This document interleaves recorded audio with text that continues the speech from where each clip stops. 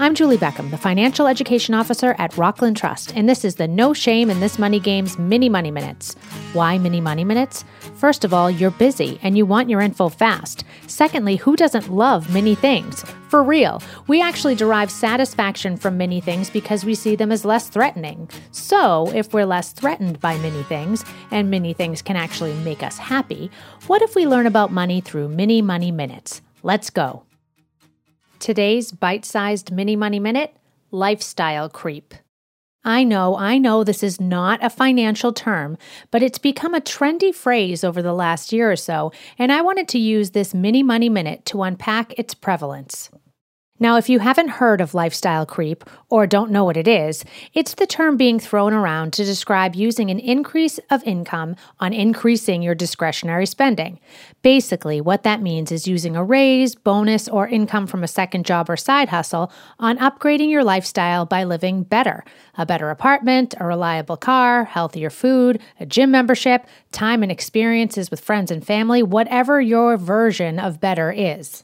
To use a phrase that was trending when I was a kid, well, you make more money, you spend more money. That's what most of us fall into doing. What's so new and trendy about that? Well, if you can feel the judgment in the air, that's what's new. What lifestyle creep is trying to do is tell you it's not a good idea to spend the increased income on keeping up with the Joneses, but instead, this seemingly harmless phrase has been weaponized to make us feel badly about wanting to use our money on things that are meaningful to us, the things that actually do make our lives better. Well, there's no shame in this money game, so I'm calling it like I see it. This phrase is laced with judgment, and it's not helpful. So I'm proposing a different phrase that is the easiest way to save for the future while living in the present, and it's called paying yourself first. What is paying yourself first? It's taking a portion of your income and putting it into savings, investments, or a retirement account. Or, if you want to be an overachiever, all three. Ideally, you set this up to happen automatically, so you never even see this portion of your income as accessible. It just direct deposits or transfers automatically to your savings account.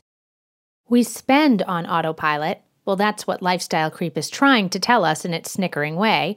Why not save on autopilot as well? And though this isn't trending yet, it's not a new thing either. A national nonprofit called America Saves dedicates an entire week to saving, and within it, a whole day to paying yourself first. And you're just in time.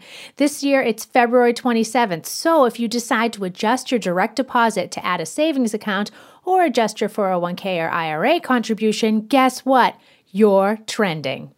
Wait a second, you might be thinking. How can I afford to pay myself first when I'm having trouble paying for all the other things in my life? Good point. And you probably are having trouble paying for everything in your life right now. Everything costs more, like a lot more. And it's not just eggs, though the same people who are talking about lifestyle creep seriously can't stop talking about the cost of eggs. Inflation is still significantly higher than the long-term average. Check out the Mini Money Minute on inflation if you need a reminder of why this is important. Also, we're living at a very expensive time after an extremely life-altering period of time. But don't overthink this. This is not a go big or go home situation. You can start small. Maybe it's $10 a paycheck, or maybe it's 10% of your paycheck. The point is that paying yourself first allows money to accumulate while you're not looking. The rewarding benefits of seeing something grow while you look the other way can be life-changing because it's a positive step in the right direction. Getting yourself closer to financial security at whatever pace you can handle is the best way to increase your lifestyle and slowly creep into a state of financial security and well-being.